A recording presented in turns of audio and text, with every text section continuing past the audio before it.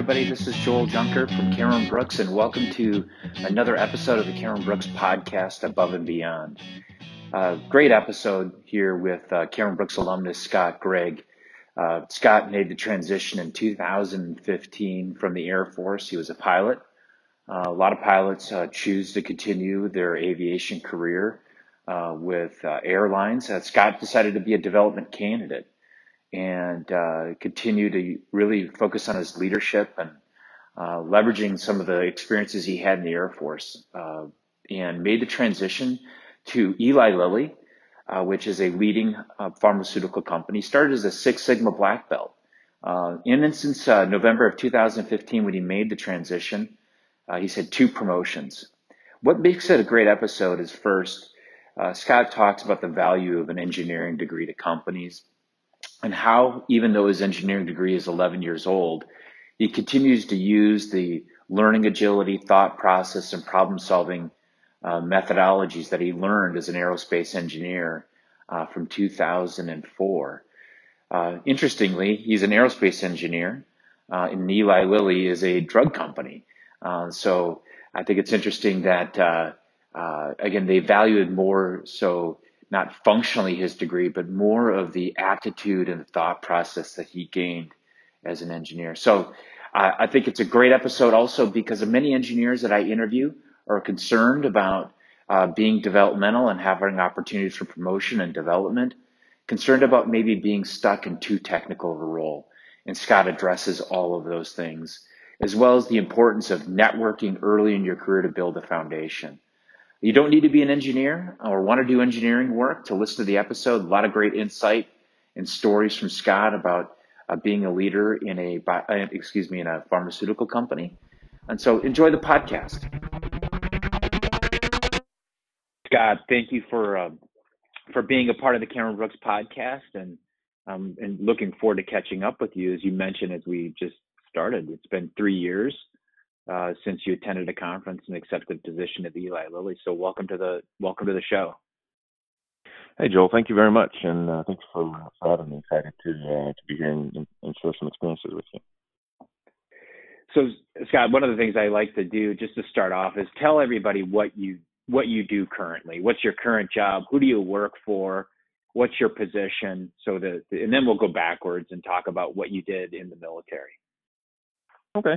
Yeah, currently I'm working as a project manager for a global team for Eli Lilly and Company, which is a large pharmaceutical research and manufacturing company. And specifically, I'm working in the drug development area and managing all of the resources, budget, and projects around an oncolytic medicine that we have currently on the market, but is getting ready to have a confirmatory trial results read out in the next couple of months, and so that's kind of exciting times for us because it's been a great drug so far, and getting it into the hands of more and more people in the next over the next 18 months will be a big win.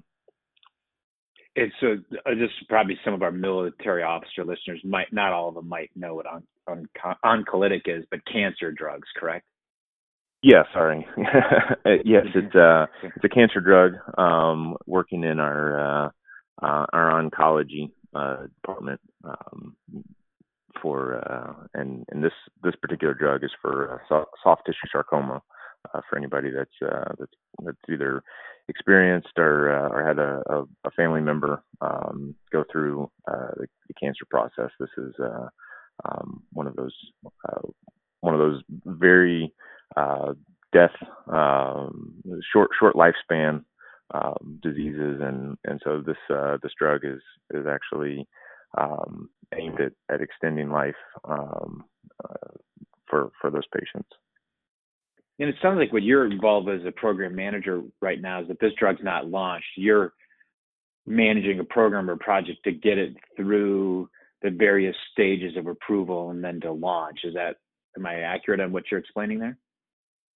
Yeah. So my role as as kind of the central project manager is very much like a executive officer at a wing type of level or at a headquarters deal in terms of managing all of the different projects that are going on, the timelines, the budgets that are associated with that, and capturing all of those activities for the COO who kind of drives the strategy and things like that. So I'm kind of her right hand man on that one.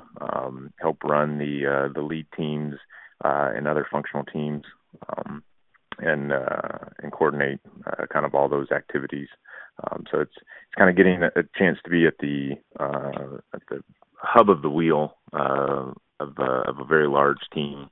Our team is about 250, 300 people or so, and kind of coordinate all of those activities. So it's a lot of fun to be able to see all of that.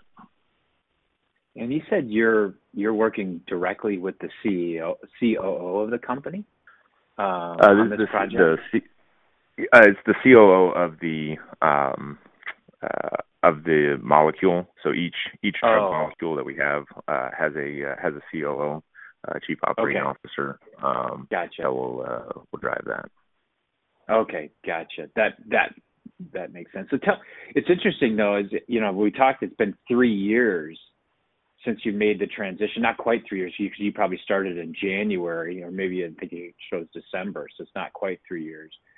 But this is a big job, and I think there's a lot of times junior officers are curious, like, about promotions and upward mobility. Can you talk about where you started and how you navigated to this like really big job that it sounds like you're going to make a pretty big impact on the company as well as on patients? How did you get here? Yeah, so my first role with the company coming out of the Cameron Brooks conference was a Six Sigma black belt position, and it was really kind of a great opportunity coming into the company, because not only was I able to get my Six Sigma black belt certification, but it was a great opportunity to kind of step in and learn a lot of the processes involved with the company. It also enabled me to build my network quite rapidly because I was working on so many different projects, so many different areas that it really allowed me to kind of expand out. I did that for about 18 months, and then one of the projects that I was working on kind of ended up morphing into a long-term new role that they wanted to do with some reorganization. Our company last year did a voluntary early retirement program where a lot of the later, more senior individuals were given an opportunity to leave a little bit early as we downsized some headcount. And so under that reorganization, I was able to stand up a new team in one of our manufacturing facilities and spent about a year reorganizing that, standing up this new team and getting things situated with that. And so kind of from the success that came out of that, and from the black belt role, I made the contacts and was picked up to take on this new role in project management, which has been kind of a great opportunity. And I started that about 6 months ago. In that role that you stood up that team, that was a master data role. Yes. How would I've got a lot of questions on just what you said. So many places to take you into this. But tell me, data. I mean, I can't tell you how many companies talk about data analytics, big data, master data. Tell us a little bit about that role and the importance that data is playing in whether it be manufacturing, logistics, and research. What's going on there? Yeah, that was a very interesting role because I didn't have a background in data or master data, and I didn't have really a firm grasp of it going into the role, and it was kind of purely a leadership opportunity to kind of come in and take a group of 10 individuals that had just kind of been scattered around and pull them together into a team. And so they were very much the experts. But what our data is it's kind of the end-to-end data for the purchasing, manufacturing, and distribution of our pharmaceutical drugs. And so what they've quickly found as we pulled this team together was not only were they able to find a lot of efficiencies by having 10 individuals now working together as a team, but it was actually the way our company was set up was that it was actually kind of becoming a strategic advantage for us in the way that we had our some of our systems set up. Without trying to get into all of the jargon, there became a larger focus within the company on data and how we could harness some of the data that we had, conduct the analytics and things of that sort to kind of differentiate ourselves. So that was a neat thing to be a part of, there was such a realization for the success that we had that they actually went back after I left that role. They went back to Cameron Brooks and hired another Air Force officer to backfill that position, and he's doing a great job kind of carrying on a lot of the initiatives that we had set up. I want to also go back to your black belt job. I can imagine our listeners listening to that wondering, did you have any formal Six Sigma training to get hired into that role? I didn't. I didn't have any formal Six Sigma training, but one of the things that I have kind of experienced, and I share with a lot of the transitioning officers that I talk with, is that Six Sigma, like a lot of other project management opportunities, really kind of fits well with what we do in the military. And so a lot of the terms are different, but the concepts and the ideas of efficiencies, of process orientation, of analysis based on data and things like that are associated with Six Sigma and the other project management disciplines fit right into those. And so I think it's kind of a great landing spot for transitioning military officers because it allows us to take a lot of our background and experience and immediately put it to use in what the civilian company needs. Now, did you go through some formal Six Sigma training in that role, Scott? I did. Eli Lilly actually has a 12-week training program that they send all of their black belts through, and so that was kind of the first 3 months of my time at Lilly was going through that training.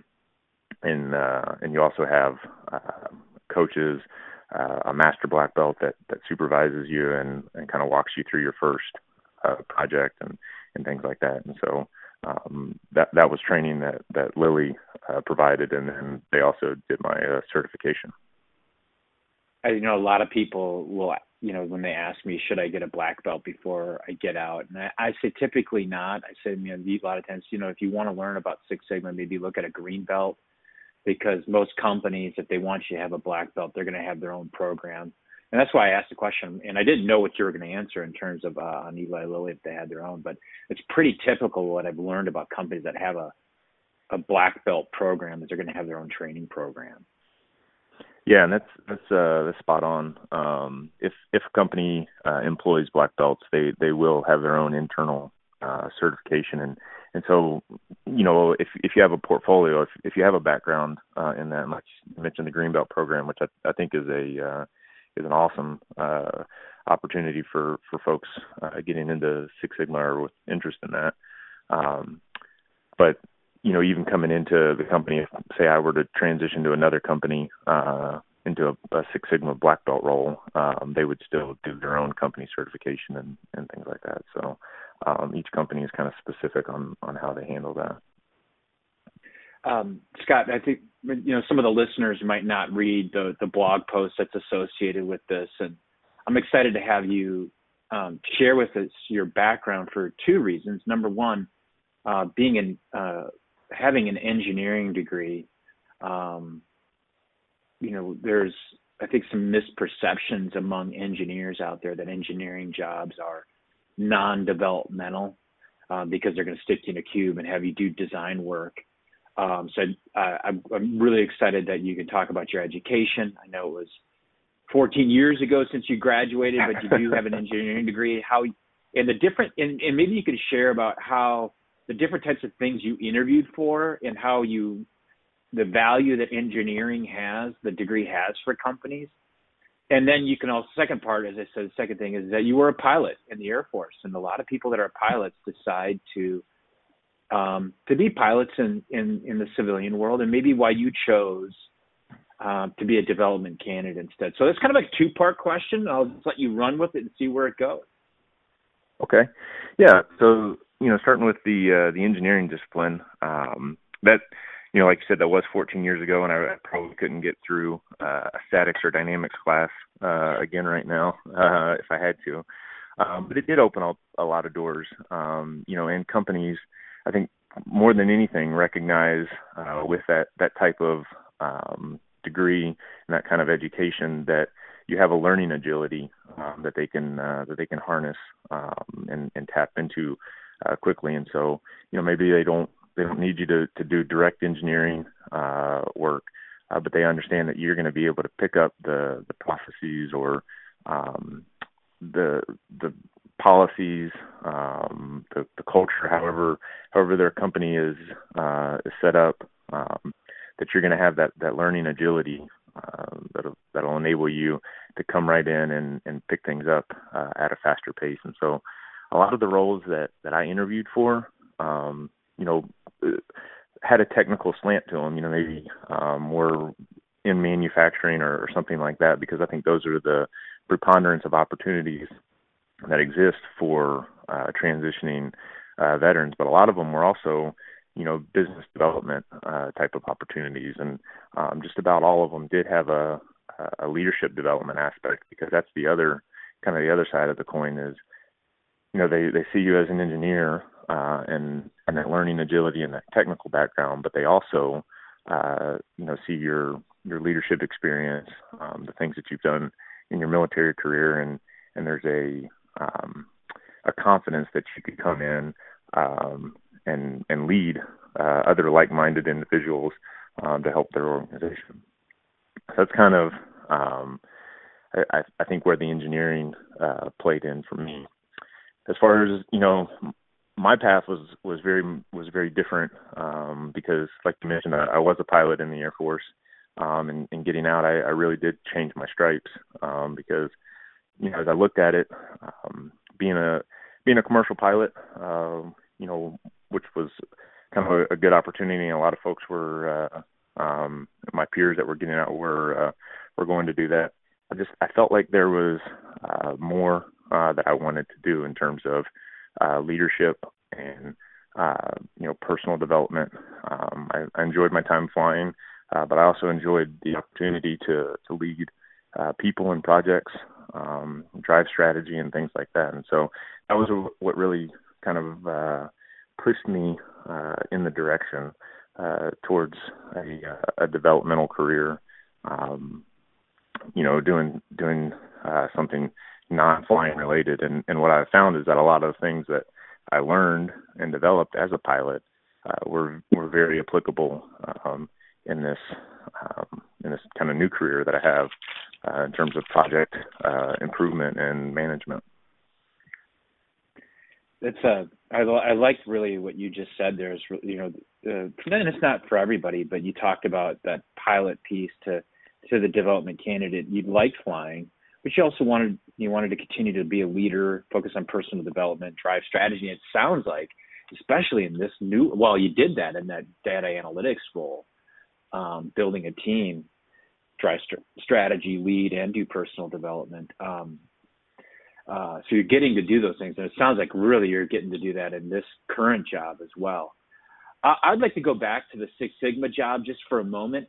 Tell me about a project that you did there. Do you have anything from that time as a Six Sigma that the layperson would understand, and how you applied some of your military leadership and things that you brought with you to corporate America? Like, this is the things that I learned in the military about lead and cross-functional and process improvement. Maybe tell us about a project that you're specifically proud of. Yeah, it's not the most glamorous project, but actually my first project that I did ended up having probably one of the largest impacts, in terms of financial impact, but also on kind of changing the culture of the manufacturing site that I was working at. And without getting into a lot of the boring details of it, essentially, all of the manufacturing that's done in a pharmaceutical company has to be done in what we call an aseptic environment. They're very clean. When you think of manufacturing in a pharmaceutical company, it's very, very clean, most of the time sterile. And so one of the things that the individuals have to wear is a specific type of gowning. When I came in, this gowning was accounting for a huge amount of loss. We didn't have a good understanding of why it was costing as much as it was, but it was representing a large percentage of our operation expenses. And so I was kind of tasked with bringing this cost down and figuring it out. And so working through the project, we were able to make a number of improvements that ultimately saved large amounts of money over not only the course of the project in the short term, but also into the into the future, because we changed a lot of the behaviors. And the thing that I think makes that such an interesting project, and why it was applicable, was that same project had been run several times before. And so when I took over the project, the common reaction that I got from a lot of individuals was, "Oh no, not another gowning project." But what I was able to do with this was kind of use again, some of that military experience, and take a different lens at it. And really what everybody had done in the past was simply cut inventory. And what I was able to kind of get at was that cutting inventory wasn't the long-term solution. The long-term solution was changing behavior.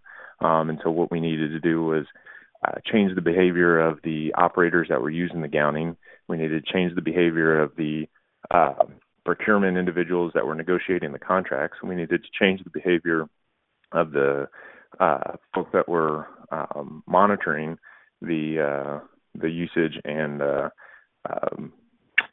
relating with the account managers and stuff. And so a lot of mine, I came in for my proposal for what we were going to do, and it wasn't cutting the inventory. It was changing the behavior and implementing training and a lot of the things that we do in the military, or that we did in the military.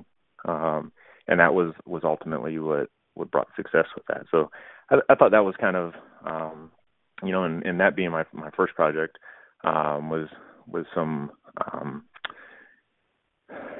just reinforcement that the things that we've learned in our time in the military are applicable and are things that the civilian world needs us to bring in.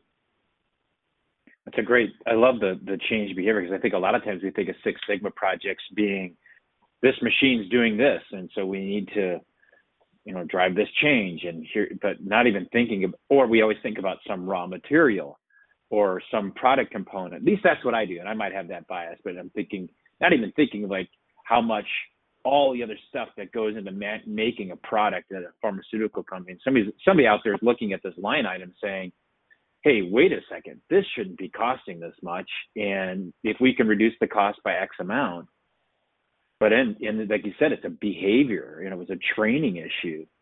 Boy, I just learned a lot there. That's really neat. That's pretty enlightening for me, because I always had this impression it's like a raw material, a drug, a packaging thing. I'm sure those are part of it, but something as simple as, what are the people wearing, especially in a clean environment, and how is that impacting our costs?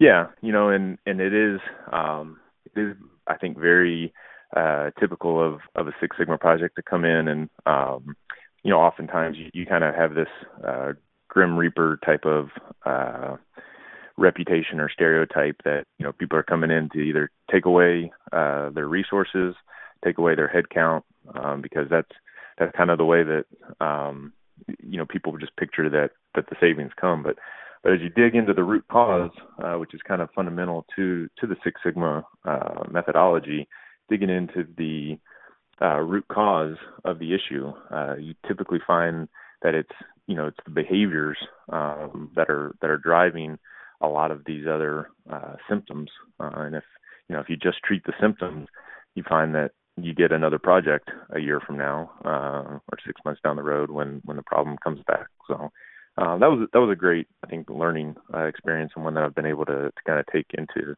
the other roles as well.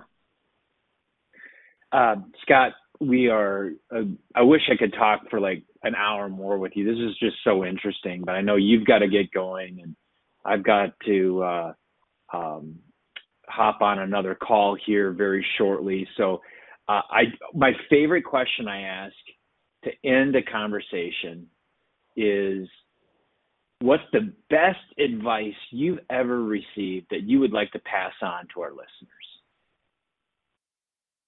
Yeah, I think, one of the best pieces of advice that I got coming through the transition, and I believe it was in one of our interview prep conversations, was talking about the importance of networking as you come to a new company. And that, what I found, at the time, I thought, okay, networking, yeah, put that in a note in a checkbox. But as I got to Eli Lilly, what I found was my biggest deficit coming into this new civilian company was that I didn't have the network within the company that I needed in order to be successful. And it took me about maybe 3 or 4 days before I heard that advice come back into my head that build the network, and so that was one of the things that I focused on